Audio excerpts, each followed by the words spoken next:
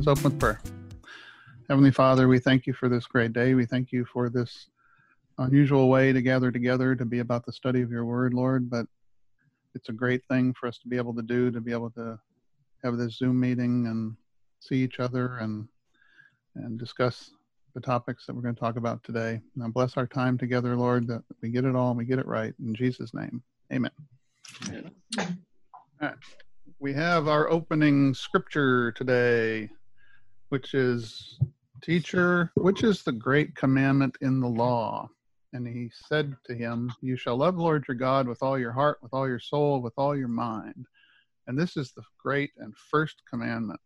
And a second is like it. You shall love your neighbor as yourself. On these two commandments depend all the law and the prophets. What about that? See, we're finishing up Love Only Begun this week. And it's an interesting title up there, The Comfort of the Comfortless Works. So remember we talked about the incompleteness of our works, how we can only kind of start them. What does the incompleteness and always accusing usness of our works mean? Remember that from last week? What does it mean if our works are always incomplete and that they're always accusing us? What are they accusing us of? Didn't do enough or something? Yeah, we didn't. We said we were going to love our neighbor, and we kind of did, but not really. If you remember the video clip from Pastor Wolfmiller where he said, you know, I went to work today, check. I did cross defense, check. I took out the garbage, check. I loved my wife. Well, not completely. So there's always something in our works that leaves us needing to repent for their incompleteness. The law is always accusing us and pointing at us and saying,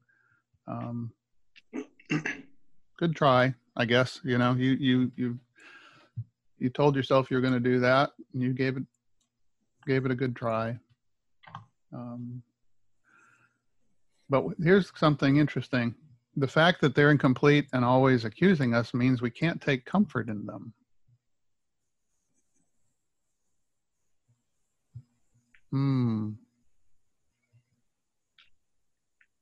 What about that? Is that where we want to take comfort? We kind of do, don't we?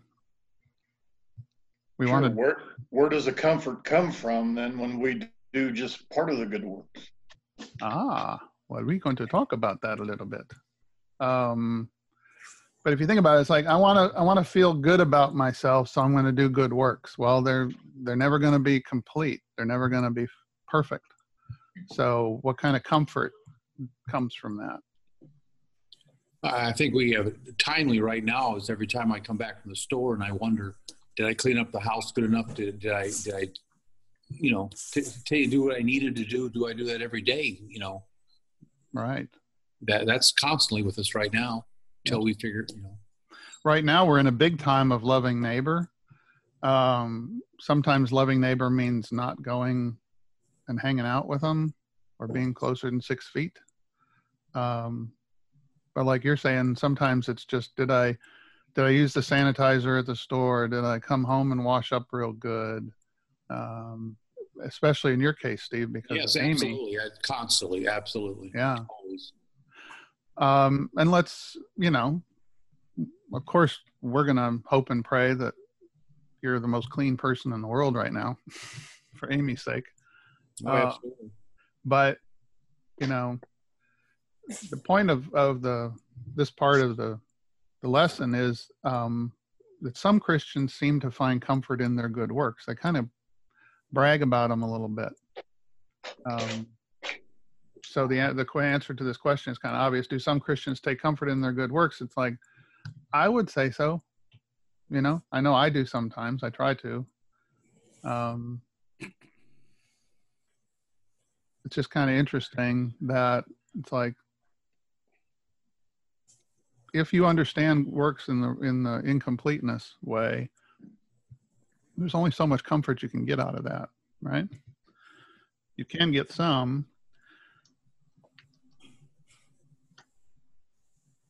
but it's also going to possibly put you on that pendulum. Well, and you got Satan talking in your ears all the time about, you could have done this, you didn't do that. And, he thrives off of that. Oh yeah. Yeah. Yeah. He will point our incompleteness out to us for sure. So here's the big question. Why can we not take comfort in our works? Why can't we do that?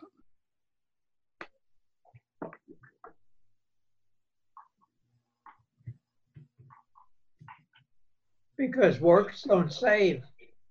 Yeah, very good, Rudy. There's always more that we could have done, no harm may come to anybody. Like in Steve's case, nothing, Amy will be protected and all that kind of stuff. But there's always going to be that nagging thing. Did I do enough? Could I have done more? Kind of stuff. And yeah, the truth is you could do more. When the Bible says to love your neighbor as yourself, and that starts at home, it's like, did you do all the things on your honey-do list, but did you love your wife and your kids, And that's being tested right now with Forced Together and can't, that's being tested. That's true. So what does this mean? Our works should never be the source of. They should never be the source of pride, right? So if we could tell ourselves that we did our works in a complete way, then we can get proud. We can be on that pendulum. Or if we get so hard on ourselves for what we're wanting to do, we could be on the other side and be on the source. It could be a source of despair for us. I've said this, I don't know how many times recently, but it's like we always seem to want to be on one side or the other of this pendulum. Oh, Brian's dropping his phone. Yeah, I got problems here. That's okay.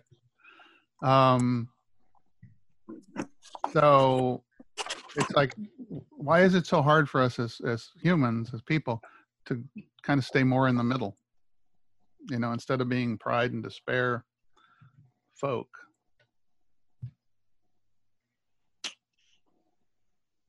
Probably sin, huh? So here's that famous Ephesians 2:8-9. For by grace you have been saved through faith, and this is not your own doing. It's the gift of God, not a result of work, so that no one may boast. So this is talking about salvation, like Rudy was saying. For by grace you have been saved, not by works. Why is it not by works? Because if it was by works, we'd certainly want to take credit for it. So what's Ephesians telling us here?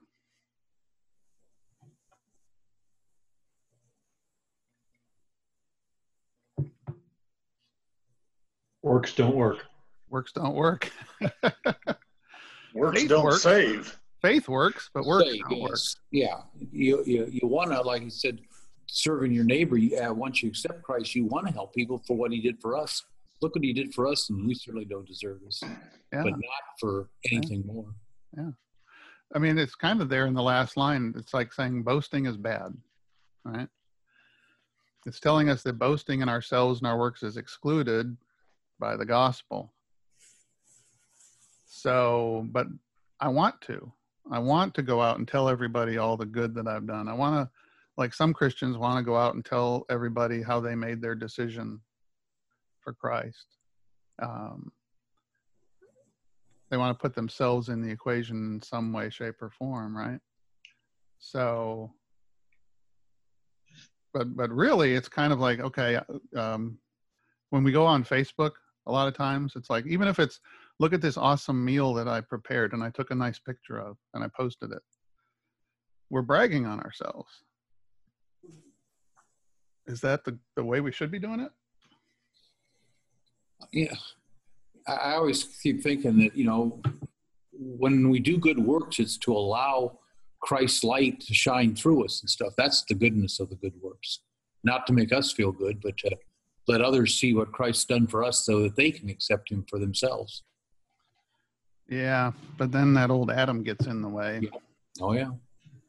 And he wants to come in and say, look how great a chef I am. And I do it too. I post pictures of all sorts of stuff. I post pictures of my power washing and showing people how great my power washing job looks.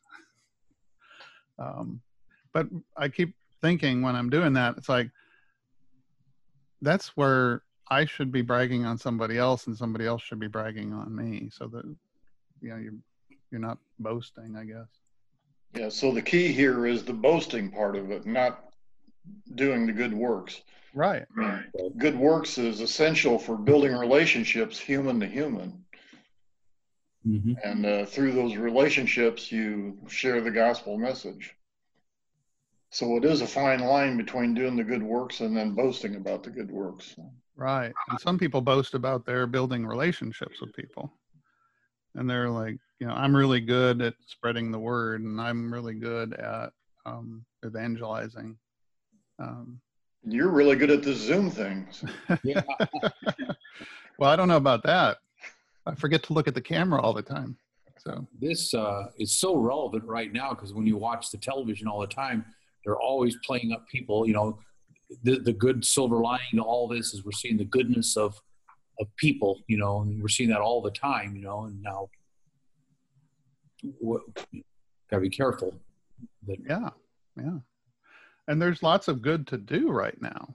It's more a matter of how do we go about, do we just go ahead and do it and keep our mouths quiet, or do we do it and then go on Facebook and tell everybody how awesome we are? Or like you were saying, I'm just as guilty. So excluding ourselves is a good work, staying away from people. Yeah. How the irony of that, instead of can't get close. I have a problem like, in the morning, and helping like these old people. Well, I'm one of them. As they're struggling to put their water into their trunk of their car and stuff like that. And I'll go up to them and I forget, I can't get close to them. I could have put them in danger, and right. It's hard. I was going to Kroger the other day because we're allowed one trip a week or something, right? Yeah, and a guy, keep track. I'm kidding, of course, but a guy was coming out, and you know how they have those red curb areas that have the grooves in them and stuff. Well, this guy had his cart kind of loaded up, and bags started falling out of it. And I was far enough away that I couldn't just immediately do anything about it. But I saw this lady that was near him, and she wanted to rush up and help him. That was her instinct, but she was like, she stopped. I saw her stop a couple times, like, how close should I get? Is that too close? Should I just kind of use my foot and roll some of the cans back his direction? I mean, it was kind of weird that just helping somebody is changing for a while, and she was just instinctively going to do something good. He wasn't like an old guy that couldn't pick up his own stuff, but it just seemed like it was in her nature to just go help. And now she had to think about it. Kroger's also where the guy had apples and he dropped them. I jumped forward, almost bumped my head into his, and he's backing off. And my wife said, "You can't do that." Yeah. We're in a different time. That's for sure. What does faith do to our boasting in ourselves and our works? Well, it's supposed to silence it. That's what faith should be doing. It should be silencing our wanting to boast in ourselves and our good work. But it's a daily battle. It's sometimes an hourly battle. Moment to moment. Yeah. What does the promise of righteousness sever? Is that how you spell sever? And there's no question mark there. Oops. I have to have at least one typo per class. No, that looks good. But what does the promise of righteousness sever? It severs the pride of works from the doing of works. So it's like you were saying earlier, Steve, it's not a matter of don't go out and do good works. It's just you shouldn't go out to do good works to have pride involved in it, Or getting good favor with God or something. Yeah, to earn God's favor. That's a better way to say it. Yeah. But you should definitely go out and do good works. You should build relationships with your neighbor, at least from 6 feet away. So, so what is there no comfort in?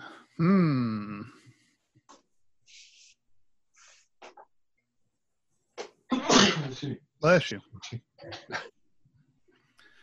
What is there no comfort in? Well, there's no comfort in our doing, our efforts, our works, our determination, our sincerity, or our resolve. Because how many times do we just resolve to do better and we don't, right? I'm really sincere, but I'm not going to actually follow through. And I'm guilty of this too, but it's like, I'll pray for you. And I mean, I'll pray later at home at bedtime or whatever, and then I just forget. So I'm determined to do that, but I don't all the time. So I can't really take a lot of comfort in that. Right? Oh, yeah. Oh, hope you didn't see that. Where should our comfort be found? Where is our comfort found? See, we're going to get to the good part. Where is our comfort found? Sunday school answer. Jesus. Jesus. Yep. Yeah. It's pleasing to God. We have the comfort of the promise and the confidence of the Lord's forgiveness, because he promises to forgive us because we fall short in our good works. And we have the confidence that that's real, right? His forgiveness is real. I'm just trying to think about that because that's saying a lot. It's our promise. Our comfort should be in God's promises, because all his promises are yes and amen, right? If he says something, he's going to do it. Guaranteed. Right? Now, we're coming up, we're going to get to this today, I hope, but there's times when the Bible kind of indicates that it's okay to remind God of his promises. And I'm not sure why we have to remind him, but I guess for our sake. American Christianity does not have the comforting promises of the sacraments. We've talked about this before, how we should truly know and be comforted by the fact that when we receive the absolution, when a child is baptized or an adult, when we get the Lord's Supper, we should be confident and comforted by the promises that the Scripture gives connected to those things. But people that don't have the sacraments, doesn't it kind of change that?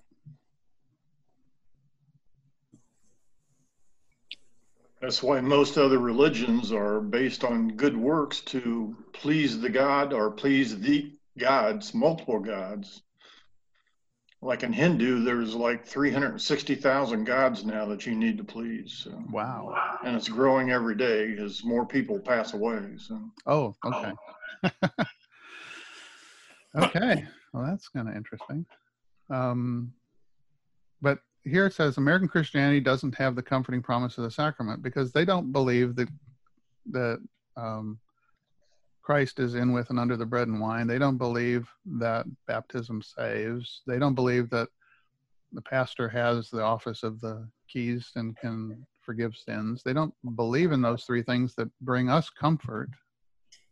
They should bring us comfort. So what are they always doing since they don't have those? Works. Right, yeah, frustrating themselves by doing more works and getting no more comfort.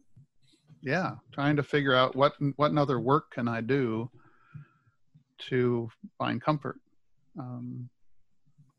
They're always looking for comfort in all the wrong places. Yeah, looking for love. Yep. Looking for God's love in all the wrong places. So I'm going to play this little audio clip from Pastor Wolfmiller. Hopefully it'll be loud enough. Let me turn the volume up on it here a little bit. Yeah, this is this is an important and a very profound insight that our Lutheran Church Fathers had, and they said that a life without the gospel ends up being a life in one of two directions, and that is, on the one hand, pride. That is that I've done enough, I've accomplished enough, I've managed to please God, make God proud by the things that I've done, or despair. I'll never do enough. God must hate me. The pictures that they use are, on the one hand, you have the Pharisees, and on the other hand, you have Judas. And this pendulum between pride and despair is really the life of most American Christians. I've done enough. God's pleased with me. I'm never going to do enough. God must hate me. And it's just the way that it has to go when you don't have the gospel, when you don't have the kindness of the Lord Jesus and his death on the cross coming to establish you in the faith. If you don't have that, then those are your only two options. And so we have to consider what the Lord's answer to this is. The gospel destroys both pride and despair. The Ephesians, by grace you're saved through faith, that not of yourself, it's the work of God, so that no one can boast. The gospel takes away all of our boasting in our own works, but the gospel also takes away our despair. When we come and hear this promise that the Lord loves us and that there's an absolutely a sure hope for us in the gospel. And this is the gift that comes in the promise of forgiveness. So the gospel knocks us out of this treadmill, off of this treadmill, out of the pendulum of pride and despair, and sets us solidly on the rock solid foundation of Christ, his cross, his mercy, and his love for sinners. See what he was saying there about the gospel. The gospel is meant to be comforting, right? The law is, what's the law's job? The law's job is to accuse us, not to bring us comfort. It's the gospel's job to bring us comfort. So all our works and all our doing are really connected to the law. Because remember we talked about how you don't do a promise, you believe a promise. You don't say, let's see, what would be a good example? Well, you could say believe on the Lord Jesus Christ and you'll be saved is a promise. It's more of a something to believe than to participate in doing, I guess. It's a done deal. There's nothing we have to do. That's right. Yeah, it's a gift that was given to you, so you have to just apprehend it by faith. There's nothing particularly. There's no work involved in that believing and that salvation, in obtaining that gift. If I'm making any sense there. Yeah, it's one of those things where it's so simple, it's hard. It's not that complicated, but we have to make it. That's what we do. That's our sin. Yep. Yeah, this is Stop. So what are some of the wrong places they look for comfort? I don't really have a list, but if they're looking for comfort in all the wrong places, we said works earlier, looking for comfort in their works. Mm-hmm. Is that the only place that they look for comfort? No, they look at earthly blessings as a comfort, as a reward for their good works. Oh, wow. Joel Osteen, I'll say it. You had to bring it up. Well, we pray for them at this time too, because they closed down a little earlier than most people because of how large they are. So we give them credit for that. And I think they're certainly used to just watching him online. So I think I was thinking of something in particular. I know what it was. To my experience, especially in the last little while, I think people tend to find comfort in false belief. they believe wrongly about something, and they see that as a source of they don't know they're believing wrongly about it, I guess, to be fair, but they're believing something wrongly and finding comfort in it, as opposed to wanting to know what the true doctrine is, or what the truth thing is. Going back to something you said, another place to look for comfort. I see you see more and more of this in the psychics. Everybody wanting going to the psychics to see, is this the right relationship? How's everything going to turn out? That right. kind of Or horoscopes. Yeah. Or Oprah, Oh, yeah. Or, Ellen. I mean, and all those kind of fall into my thinking about people finding comfort in false doctrine and false beliefs. And it's interesting, though, that since the gospel is supposed to be comforting, and since the truth is supposed to be a good thing to share, why do some people, when you try and share that with them, not want to have anything to do with it? They even think of doctrine as a bad thing, So I'm not quite sure about that yet. There's a lot of resistance to the law part. Yeah. Yeah. If I do enough, if I serve enough, if I pray enough, or if I grow enough spiritually, I can be sure that God loves me. This is kind of if you like room here. A bit of the mantra of certain strains of Christianity, where did you have enough quiet time with God? How was your quiet time with God? Are you growing? And remember we talked about measuring not that long ago in one of the classes, and it's like they're constantly measuring themselves, and if they're falling short, they're in despair, and if they're convincing themselves how awesome they are, then they're in pride, which is why this book should have been just called The Pendulum of Pride and Despair. So according to the law, what is true? According to the law, we have all sinned and fallen short and fall short of the glory of God. I always kind of say that wrong. So let's just say what it really says. For all have sinned and fall short of the glory of God. And the fall there sounds present tense. It's not just that we fell short at some point in the past. It's that we fall short. We're constantly falling short. And that should lead us to a particular behavior. What would that behavior be? Repentance. Yeah, exactly. Repentance. And in fact, this time we're in right now, even though we can't say with any amount of certainty, this is, sent for a particular reason or, whatever, we can know that God uses these kind of times to drive people to repentance, to drive people closer to Him.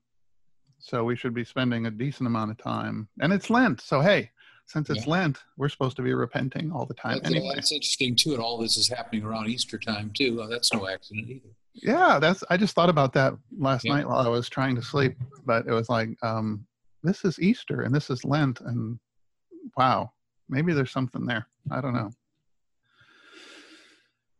So can anyone say they have no sin? Of course not. The Bible says if we say we have no sin, we deceive ourselves and the truth is not in us.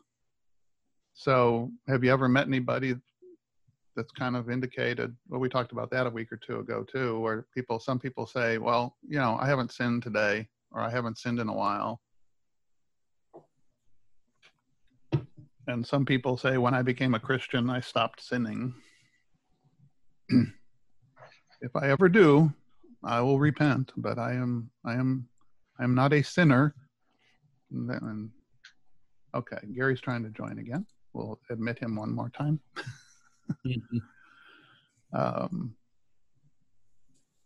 So let's see, Mr. Stewart. He's still not connecting. I'm going to try one more time. He's got the video. I know, and I have three Garys. So one of them has audio and video connected. So Hopefully he's getting there. Will the real Gary please stand up? Yeah. Is Gary? See, he's blank. He's in the gallery view and he's blank. Yeah. So we got to work that out, Gary, if you can hear me. I worked it out with Brian yesterday. We need to work it out with you. It's 3 blank Garys. I see it. And the Gary's in different places. Little Gary below, little Gary above, and capital Gary. Okay, moving along, because I want to get to the second part of the lesson today. What does this sin that we always have fight against? We have this sin that's always with us. That's it's not only that we say we have sin, but sin is always with us. What does this sin that we always have fight against? It fights against any comfort we might find through our obedience, right? Because we want to find comfort in doing what God asks us to do. God says, do this, and we want to do it and find comfort. But it fights against any comfort we would like to find through obedience. There's have we talked about the new monasticism in class before? It sounds familiar. We're going to have to do a special on that, because there's this sense in a lot of Christianity where there's almost like they're returning to some form of monasticism and some form of monkery, if you will. And that's when they get into comparing themselves, how many times a day they study and pray and all this kind of stuff. We find comfort not in the do of the law, but in the done of the gospel. That's where our comfort should be, right? In the work of Christ on the cross and in the font and the altar and in the word. It should be in the sacraments. Our comfort should be in Christ. It should be in what he has done for us, not in what we're going to do for him. Not that we shouldn't try, but that's not where we should find our comfort, because we'll be constantly filled with failure. All right. So what does finding our comfort not in ourselves but in Christ free us to do? That's where we get freed up to love our neighbor as ourselves. And this is the perfect time for that, to figure out what that looks like. Does it look like staying home? Does it look like keeping your distance? Does it look like, I don't know, working remotely? Well, yeah, it's even tougher than that, because you talk about people's parents, they're in their 80s and they're told to stay away from them. Mm-hmm. And now the hospitals are saying you can't come and visit, only under certain circumstances. People, right. Very difficult. Makes it hard. So thankfully, in our world, we have technology, and you can Skype with somebody, or you can Zoom with somebody. Janet's best friend's mom is in a nursing home, and she's in her 80s. She's super healthy, other than having some curvature of her spine that's kind of weird. But her daughter goes to see her, sets stuff outside the door, slides stuff under the door, and can't actually go in and see her mom. Her daughter works in a hospital, so it makes it even more careful. She has to be careful not to, take anything with her. And Janet's taken it upon herself to call this lady every day. And we got to 9 o'clock last night, and she's like, "Oh, I forgot to call her." I'm like, "Well, send her a text and see if she's awake." She's an older person. She could be asleep. She could be awake. You never know. Because she's wanting to connect with her. And we're connecting through FaceTime with tons of people right now. But it sets us free to love our neighbor, not for our comfort, but for theirs. The point of loving neighbor is not to make yourself feel better, particularly. It's to see the need your neighbor has and to love your neighbor. Like Steve's always talking about. It's like you have to build a relationship. You have to love your neighbor. You have to see the need there. And not to build yourself up, not to say, "Hey, God, look how much I love that person. Look how great I did at building that relationship with that person." It's more for that person's. And usually that involves it should involve some form of sharing of the gospel with that person. What does American Christianity push us towards? It pushes us towards certainty through works. That's what they want you. That's where they want to find their certainty of their salvation, is in their works. And that's that's sinking sand as far as I'm concerned. How is God delighted with us? He's only delighted with us through Christ. That's right. He doesn't look at me or you or anybody else and say, well, look how awesome Chris is because he held a Zoom meeting this morning. It's more, he's delighted in me simply because of his son. And the fact that I am like you guys, we're in Christ, and that delights God. Knowing that we do not have to work to please God, we can at last work to serve our neighbors and begin to love them as the Lord commands. And that's wrapping that part up. It's the beginning of love. It's not ever finished. So can you say I love my neighbor completely and I don't have to try and love them tomorrow? Nope, you can't say that. There's always more to do. And in the meantime, when we're doing it imperfectly, we need to repent and be forgiven and trust in the promises of God. So, what time is it? Oh, we got plenty of time. Wrestling with God. We're moving on. Wrestling with God. Why prayer is suffering? Think about that. Why prayer is suffering.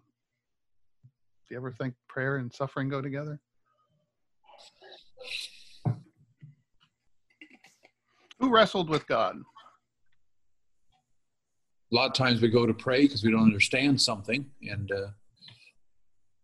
why are you forgotten us, or why aren't you answering it? Or Yeah. I don't know if it was last night or the night before, but I was thinking about, when times are good, we tend to forget to pray, and when times are bad, that's when we pray. Like right now, there's probably more people praying. Like after 9/11, a lot of people prayed for a while. But when things settle down and things get back to normal, will all that shift back? Will people stop praying as much? see, this is different because in 9/11, it was done and over with, pretty much, we were sure, and they were putting things back together again. We're in the midst of the battle, and we're not even sure how it's going to turn out. They keep talking about, even now, that we've been pretty well spared in Texas, but they talk about it's in Chicago, it's in Detroit, it's in Baton Rouge, it's working its way toward us, So, well, if we can get people to stay home and love their neighbor, yeah. But we don't know. We don't know if come summer looks like it's all gone, and I guess next fall, who knows? But don't watch too much news right now. It's bad for you. Your name shall no longer be called Jacob, but Israel, for you have striven with God and with men and have prevailed. Jacob, the story of Jacob. So well, wrestling he wrestled with God all night, didn't he? Yeah, we're going to talk about that. So the Christian does what? The Christian prays. That's what Christians do. Not completely, not perfectly. I know there's lots of days when I, pray more times than I do other days, and certainly there's things that I think of to pray at night and I forget to. But Christians pray. The Bible says, and when you pray, but when you pray, and when you pray. This is just 3 verses in Matthew, right? When you pray, say. When you pray, don't be like the hypocrites. When you pray. So God expects prayer from his children. In American Christianity, what does prayer serve to do? How do they see prayer?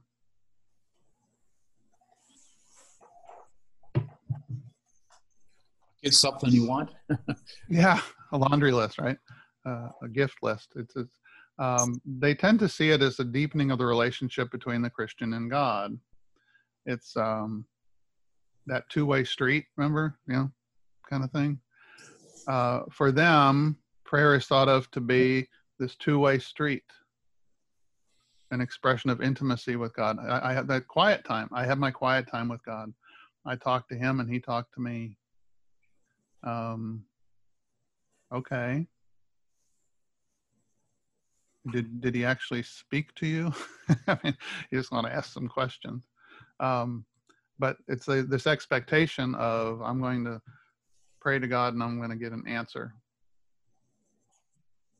And sometimes we never know the answer. We know the answer is either yes, the answer and don't like it, or we don't like it. Yeah. Sometimes it's yes, sometimes it's no, sometimes it's maybe or wait, or whatever. But we don't actually hear that at the moment. We don't. It's a different kind of way of praying. That they have this, and for them, prayer is an emotive and thing, and motivated by the desire to feel close to God. Is wanting to feel close to God bad? No, but God wants to be close to you, and He wants you to read His Word and pray the Psalms and pray His Word and stuff like that. He wants to connect with us. Is this the teaching and practice that the Bible gives us? Does the Bible want this kind of prayer that they tend to have? Of course, the answer is no, right? The Bible gives us a much different teaching and practice of prayer.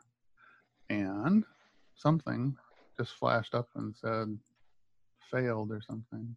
Oh, Gary's trying to chat.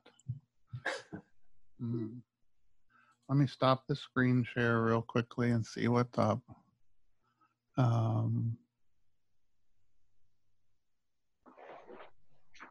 Babylon, he says Babylon B. Y'all know that's a satire site, right? Or is this from Fred? It's from Fred. Oh, it's from Fred, yeah. Joel Osteen tests positive for heresy. That's pretty good. Okay. All right, we needed that. Thank you. All right, back to the slides. So let's find out what the Bible really does talk about when it talks about prayer. What does the Christian do in this life of sorrows and trouble, which we're in particularly right now?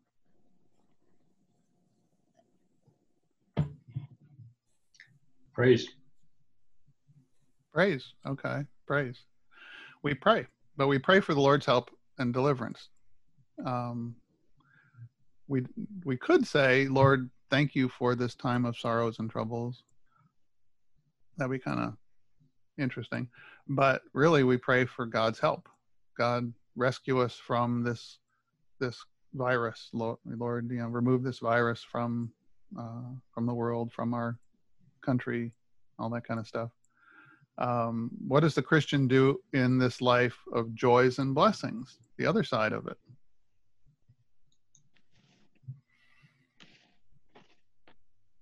Come on. He prays, but he prays differently. We thank God for all his benefits at those times. We thank him we don't say, Lord, help me to be less joyful. Deliver me from these blessings. That wouldn't be right.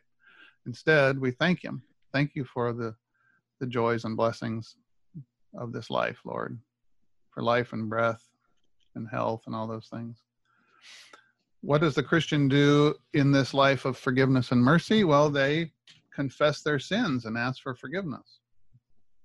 It's an interesting way to look at it, but that's what the Bible talks about. In times of sorrow, we pray for help. In times of joy, we thank the Lord. And in times of forgiveness and mercy, we confess our sins. And we trust in the Lord's forgiveness. Is prayer an easy thing? Nope.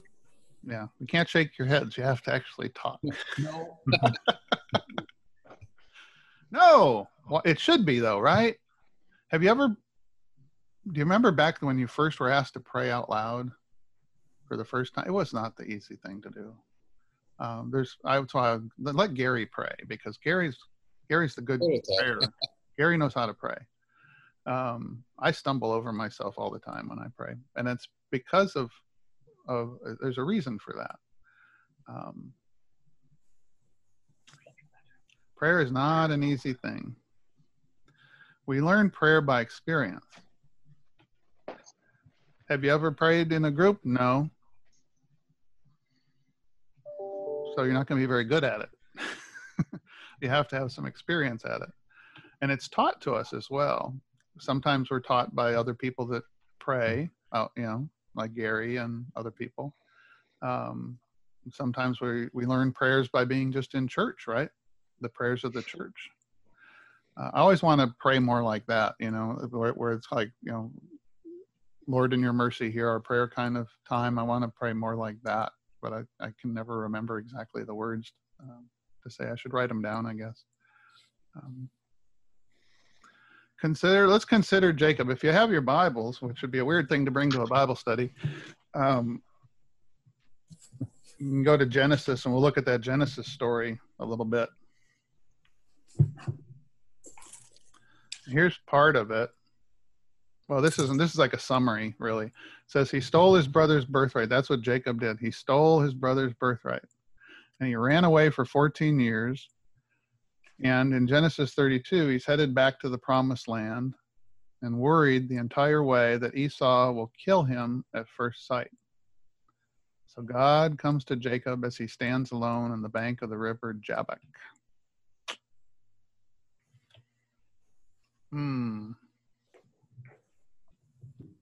What should Jacob do? What should Jacob do? So his name's Jacob and the river is Jabbok. Okay. Jacob Jabbok. What does God do with Jacob?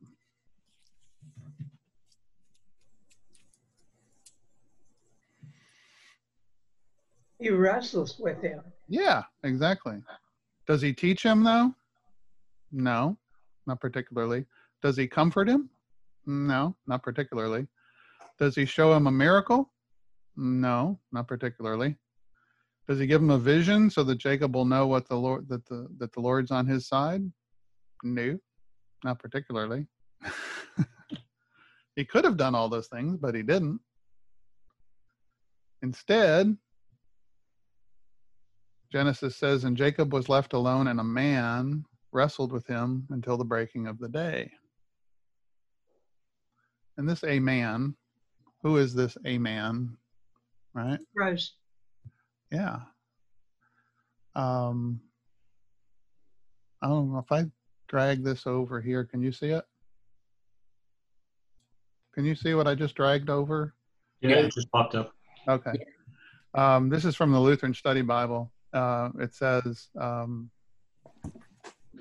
the wrestler is the Lord of glory, God himself, or God's Son, who was to become incarnate and who appeared and spoke to the fathers. For God, in his boundless goodness, dealt very familiarly with his chosen patriarch Jacob and disciplined him as though playing with him in a kindly manner. Luther is so cool.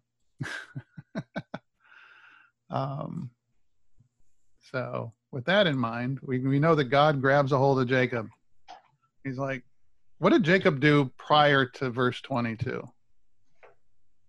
That's interesting. That's a good thing to know. What did Jacob do prior to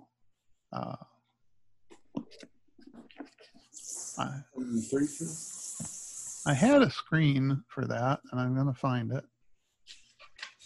There it is.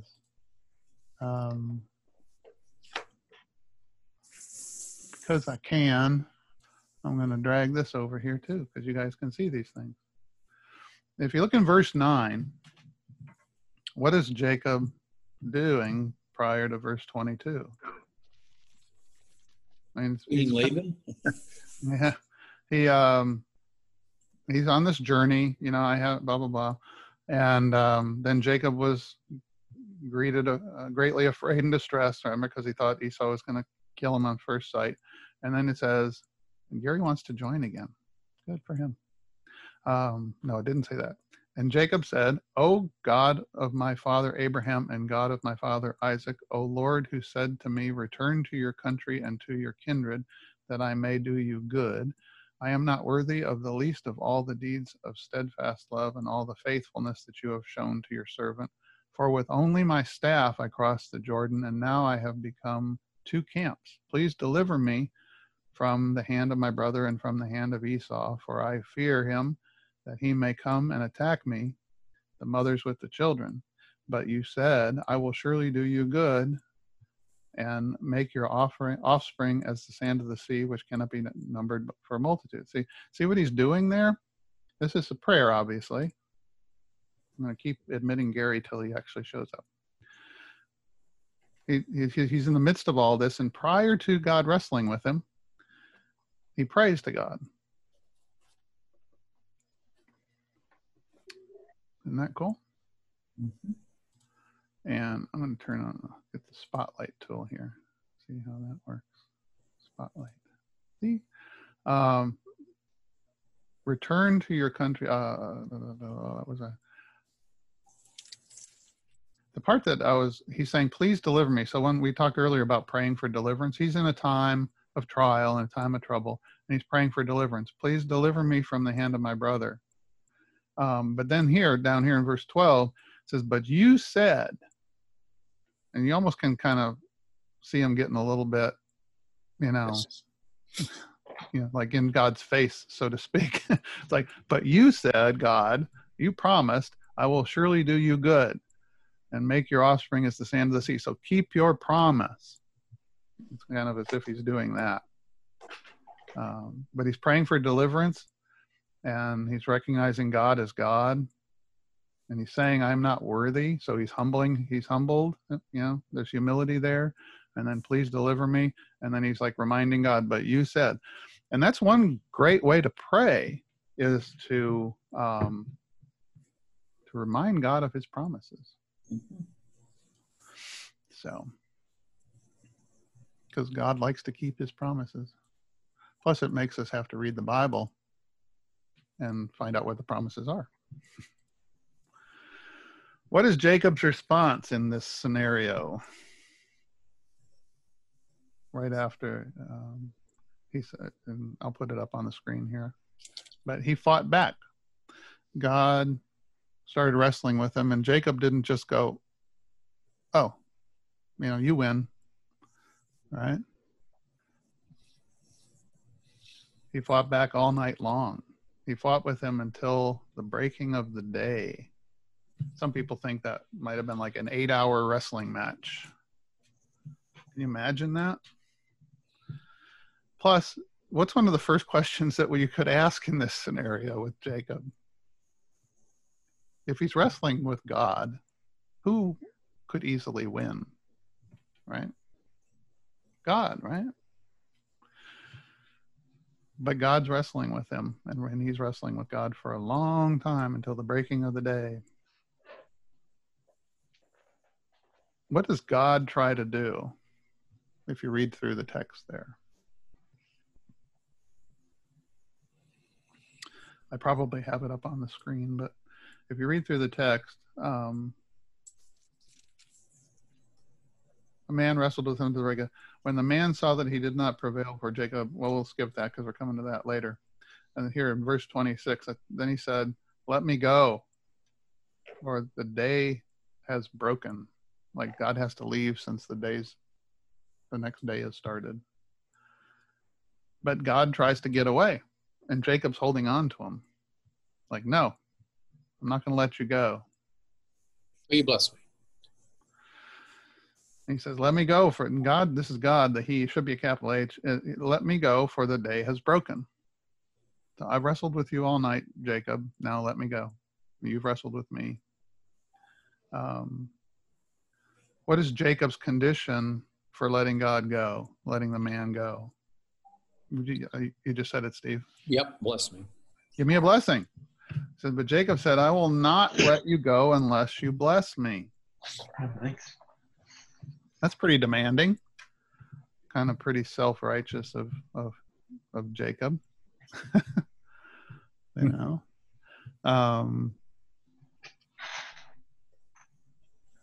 Jacob won't let him go without a blessing. It's like, if he knew it was God, he didn't, then it would be like, God, I'm dealing with this, I'm going to keep bugging you with this until you give me a blessing. What did God do to Jacob? So what did God do to Jacob? Well, God touches Jacob's hip and knocks it out of the socket, right? which would mean Jacob would be limping for the rest of his life. And it even says at the end of that part that they no longer eat the sinews of the thigh because of that in Israel. Which is kind of interesting. I don't have that here, but you can see right here it says, therefore to this day the people of Israel do not eat the sinew of the thigh that is on the hip socket, because he touched the socket of Jacob's hip on the sinew of the thigh.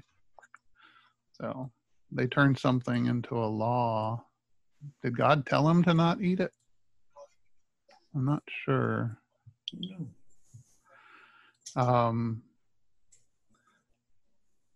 There's a good question. Is this the kind of behavior you might expect from God?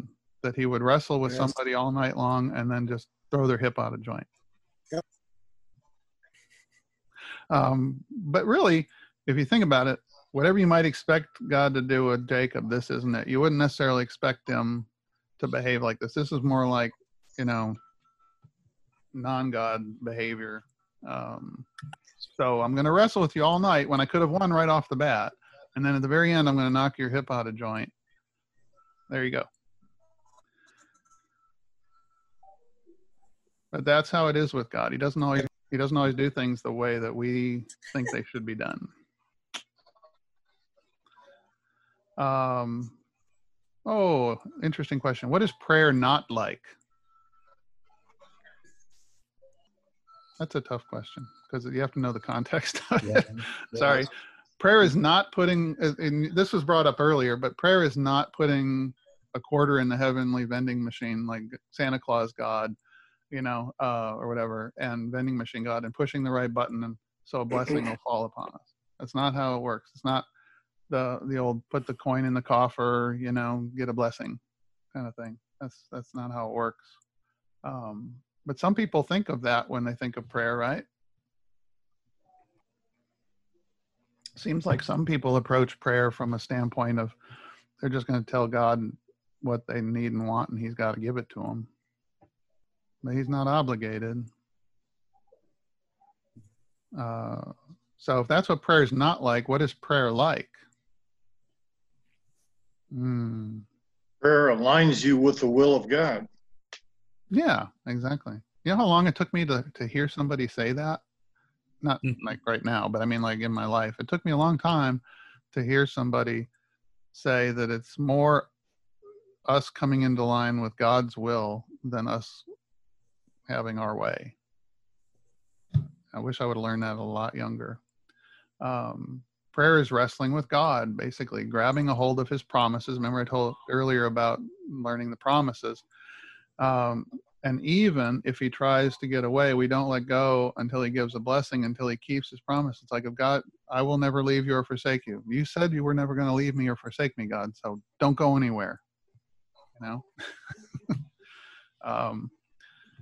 I promise that you will have the forgiveness of sins through the absolution and through the Lord's Supper. It's a promise, But it seems like that's just not how a lot of people deal with it. But Jacob said, I will not let you go unless you bless me. And he said to him, what is your name? And he said, Jacob. Then he said, you shall no longer be called Jacob, but Israel, for you have striven with God and with men and have prevailed. So this is where Jacob's name gets changed. What does Jacob mean? Deceiver, wasn't it? Yeah, I think I've always heard supplanter. One who sows strife. Tries to get in and stir the pot a lot, in a bad way. But it didn't seem like that was what Jacob was doing in his life, except for the fact that he stole his brother's birthright. There is that. Tough question. What are you? Sinner. Sinner, yes. But you are also Israel. Did you know that? Yep. You are Israel. You are a Christian. How do we get from Israel to Christian? Only through Jesus. Right. this is something that not a lot of people understand either, I think, is that, if you're a Christian, you are Israel. You're also one who wrestles with God, and you therefore should be one who prays. That's who you should be. You are Israel. You are a Christian. And as a Christian, you wrestle with God, and you do that through prayer. And I guess that's when it comes down to, is it a yes or a no or a maybe? And are you willing to trust that you may not ever get the answer, or at least, we want to get the answer before things happen, I think. I'm going to pray, and I want God to say, yes, I'm going to answer that in advance, in your favor, and then I'm going to do it. And instead, we usually see things looking back, more like, we pray for something, and then we look back and go, oh, God did answer that one yes, or he did answer that one no, or he still hasn't answered that one yet. Romans says this, it says, but it is not as though the word of God has failed, for not all who are descendant from Israel belong to Israel, and not all are children of Abraham because they are his offspring. But through Isaac shall your offspring be named. This means that it is not the children of the flesh who are the children of God, but the children of the promise are counted as offspring. That's how we get to be Israel, right? Because we're children of the promise. And that is pretty cool. And then Luther had this to say. He said, Israel means a prince or God's fighter. That is, he who wrestles with God and wins. This happens through that faith which holds so firmly to God's word until it overcomes God's wrath and obtains God as the gracious Father. Luther struggled with that early on a lot, right? Where he only saw God as angry. So he was constantly wrestling with God. He would have really understood this idea of wrestling with God. And then the gospel came, and he realized that God is a God of mercy. So he just wrestled with him long enough to get that. And I think that we can't take that for granted.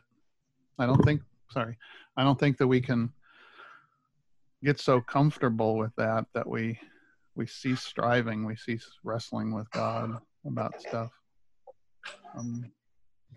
Any thoughts on that? Because I think we're getting close to the end. Yeah. Amazingly, we're going to be done on time. I think it's because Gary's mic wasn't working. Picking on you, Gary. I have you muted. No, I don't have you muted. His microphone has to be working in some way, because that's where my feedback is coming from. Yeah, we'll get that figured out next week. So, all right. Any final thoughts on that before we go next? Because next week we're going to start talking some basics of prayer. We're going to go into Prayer 101 and the 4 things we need to know first about prayer. That's going to be a fun week. Well, that's it for today, guys. We got everybody, I think, on the list. Let me stop sharing now. 1, 2, 3, 4, 5, 6, 7, 8, 9. There's 9 of us online. We can see Gary, but we just can't talk to him.